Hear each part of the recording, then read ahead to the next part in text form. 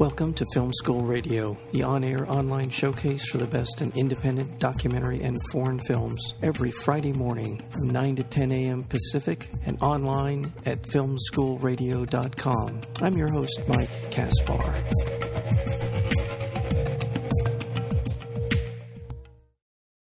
Lost Child follows an Army veteran, Fern, who returns home in order to look for her brother, only to discover an abandoned boy lurking in the woods behind her childhood home. After taking in the boy, she searches for clues to his identity and discovers a local folklore about a malevolent, life-draining spirit that comes in the form of a child, Tatterdemalion.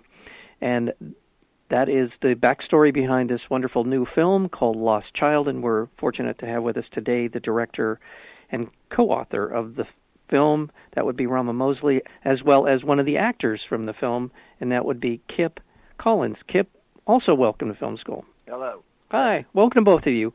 Thank you for being here, and Rama, I'll start with you. Obviously, you co-authored this with Tim Macy. What was where did this story come from? Was this obviously a collaborative effort, but where did the story behind Lost Child come from? You know, it came from deep in the recesses of a very depressed group of, friends. Basically, Tim and I were depressed.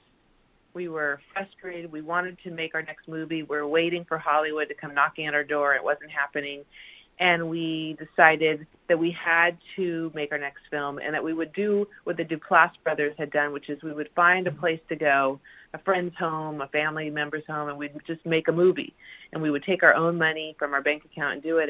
And actually the story came from us spending about a week telling each other stories that were very meaningful to us. So I was telling him about my brother who was in the Air Force and who I was estranged from, and about a friend who had recently been approached by a 5-year-old to adopt her, and my friend was worried that the child was troubled. And Tim was telling me all this incredible folklore from the Ozarks. And as we told each other stories back and forth over the 7 days, we formulated an idea. And the idea was, that this woman comes home from the war to look for her brother. And so that's really where it came. And it came from desperation, honestly, to be able to make our next movie and to find a way to do it. That's fascinating. Have you been in the past? Have you been a collaborative director, writer? Is the collaboration part of this new to you, or have you done this in the past? I really love working in partnership, and Tim Macy and I made our first film together called The Brass Teapot, starring Juno Temple. Mm-hmm. And so we have been writing partners now for a number of years.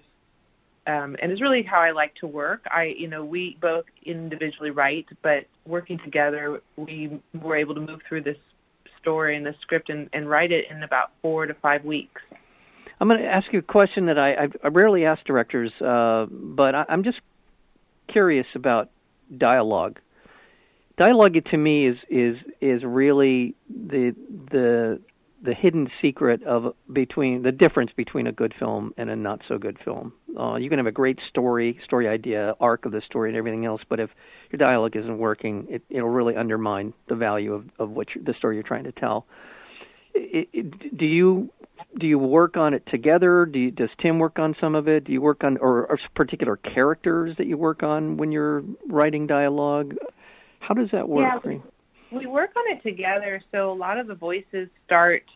Tim has an incredible ear for dialogue, and so he will usually lay down foundation, and I'll lay down foundation, and then we'll kind of review and edit each other. Mm-hmm. But the truth of the matter is that in the case of this film, a tremendous process happened once we arrived in the Ozarks, and we started to work with the local people there, like Kip, who helped us to, read the script through and say, wait, I wouldn't say it like this, I would say it like that, The dialect is so distinct, and so it was really important that we have that input, and that helped us to further, create authenticity.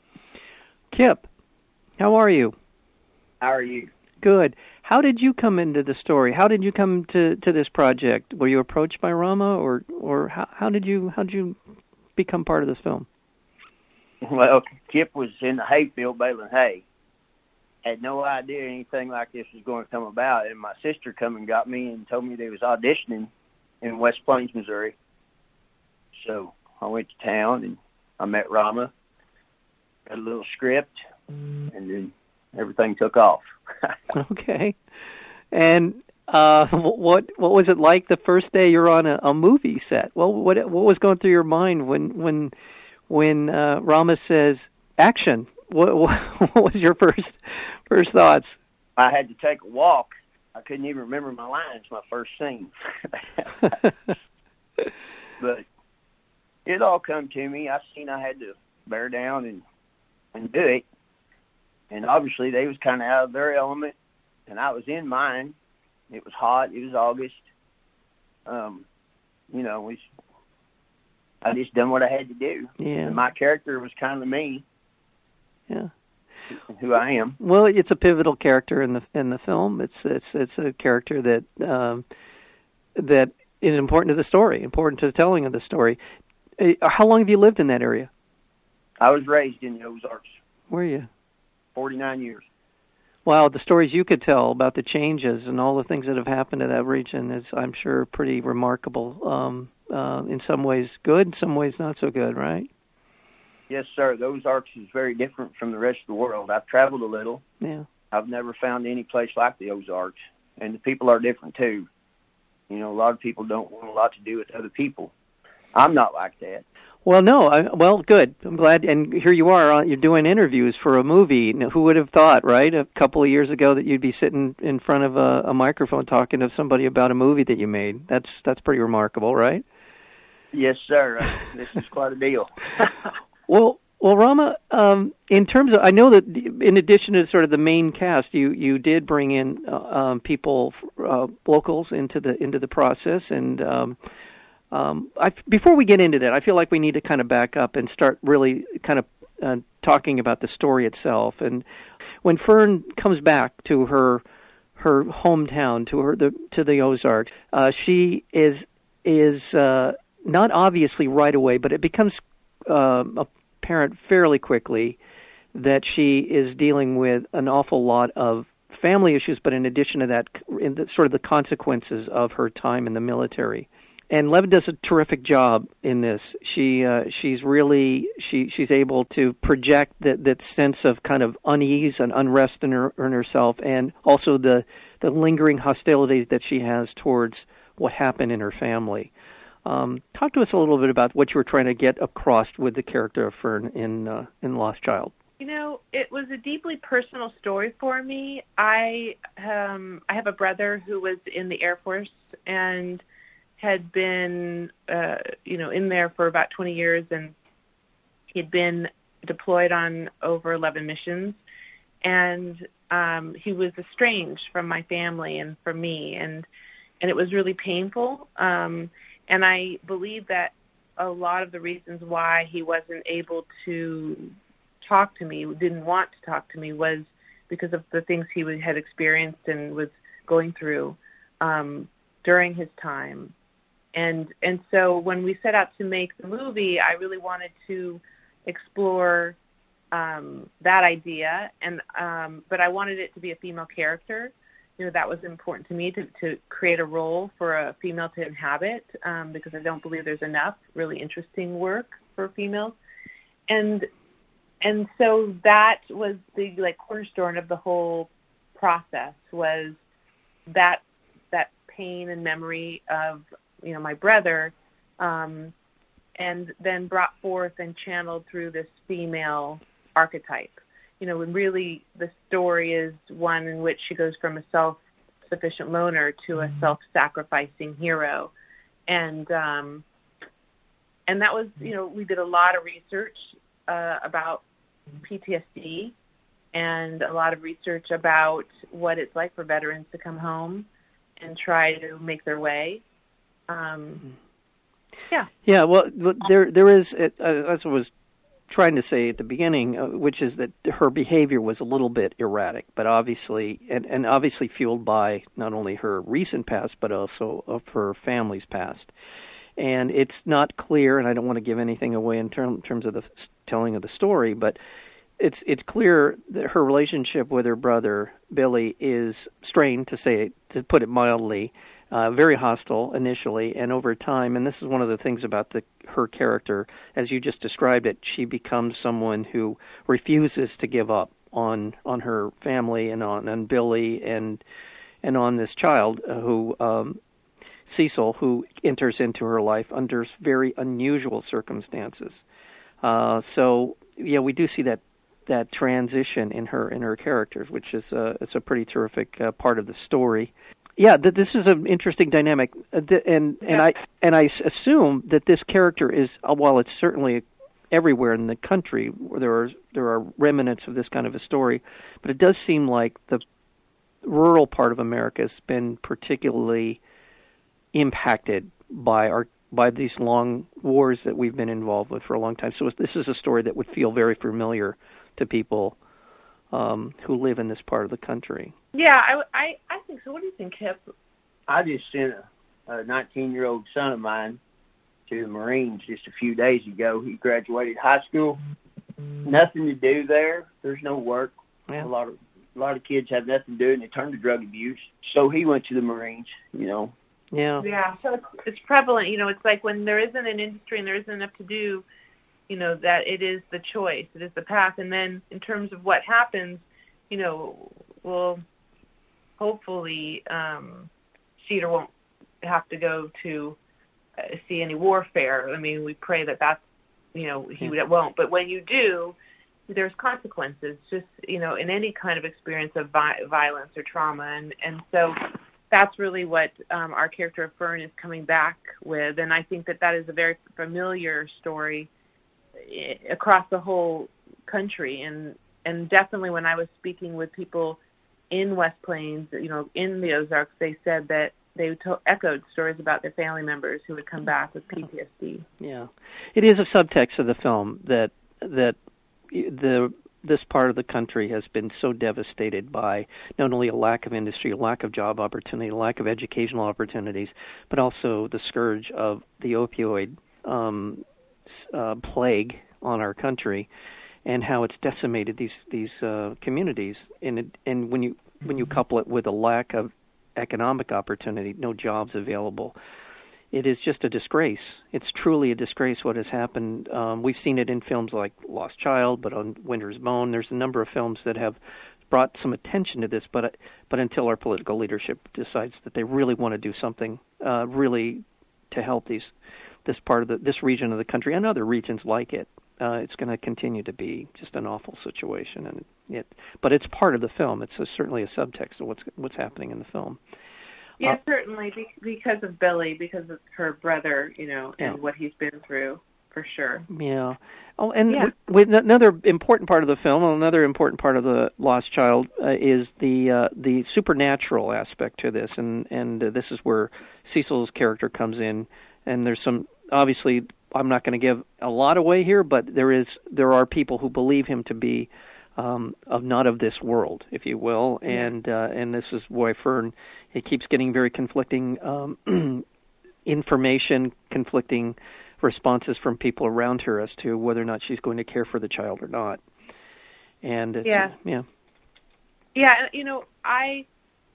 this is something that was really important to me, is that children are abandoned or unable to be cared for by their parents to no fault of their own, and then they're stigmatized, in the foster care system because people think of them as troubled. And so you have, thousands and thousands of children who are really suffering from PTSD themselves, who are in unconscionable, situations without people who love them and care for them. And so although I didn't want to set out to make a movie about that directly head on, I wanted to tell this story, and I decided, with Tim, that we would tell it through metaphor, which was this folklore of the Tatterdemalions. Mm-hmm. And there's so much folklore in the Ozarks. It's really like, you have to imagine that, for hundreds of years, you've got people who sailed across from Scotland and England and all parts of the world, and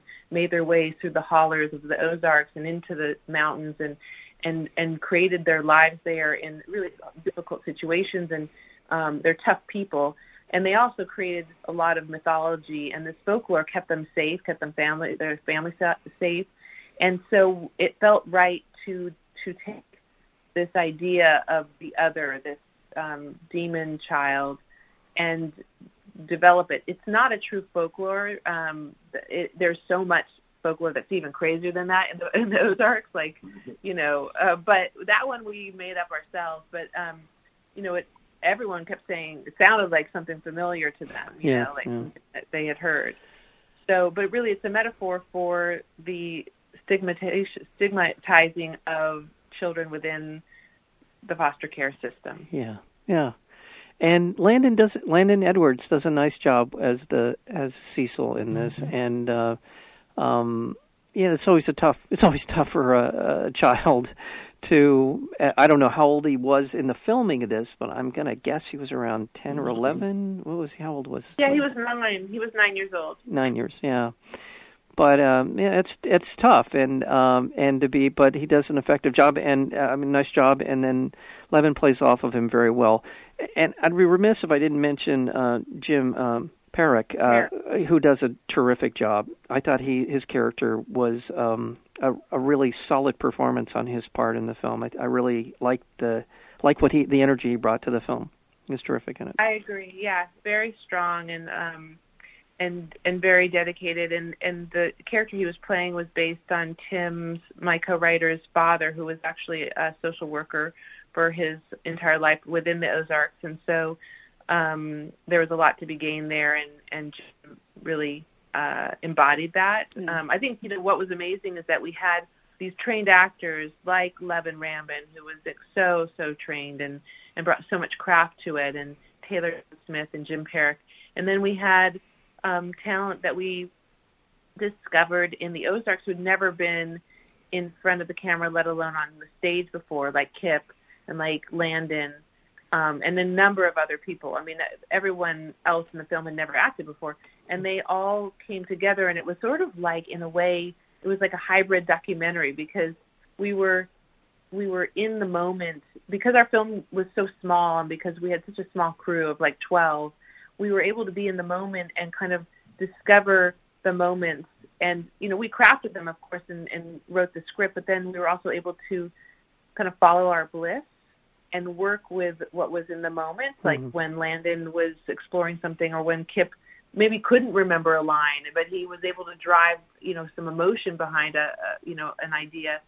And so it was this amazing process of watching this hybrid come to life and also driving it at the same time. No, that's one of the great things about filmmaking and about any artistic endeavor, is the collaboration that you find in the moment, as you said, people coming together in a kind of a common effort, as Kip did in this film, from nowhere, basically, out of nowhere. Here he is, part of the film, and part of adding to the value added to the film of the authenticity of his performance and where he comes from. Kip, it sounds like you're a man not given to a lot of BS, a man who tells people what you think, and you brought that to the role. I thought you did a nice job. Yes, sir. Yeah. Well, excellent. I enjoyed meeting these people. Good.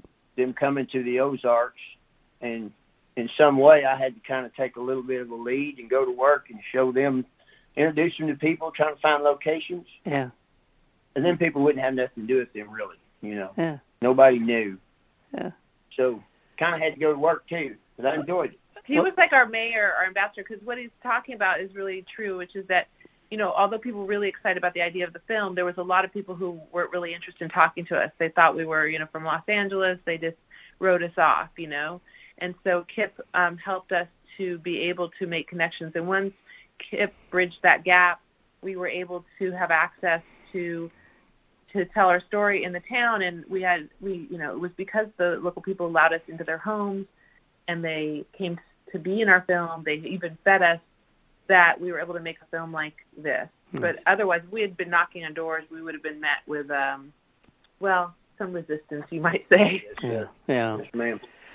Well, congratulations on the film. It got a nice write-up in the Los Angeles Times, and I'm sure we'll continue to garner good reviews. And so check it out. You can find out about the film at Breaking Glass Media, and also you mentioned you have the Facebook page, which is, I would assume, facebook.com/Lost Child. Lost Child Film. Lost Child Film. Well, thank you so much. Again, we've been talking with the director, Rama Mosley, who also is the co-writer of the film along with Tim Macy, as well as joining us today was Fig, played by Kip Collins, pardon me. And thank you both so much for being a part of Film School today. Thank you. Thank you for having me. Thank you. Thank you, Rama. Take care. You too. Thank you.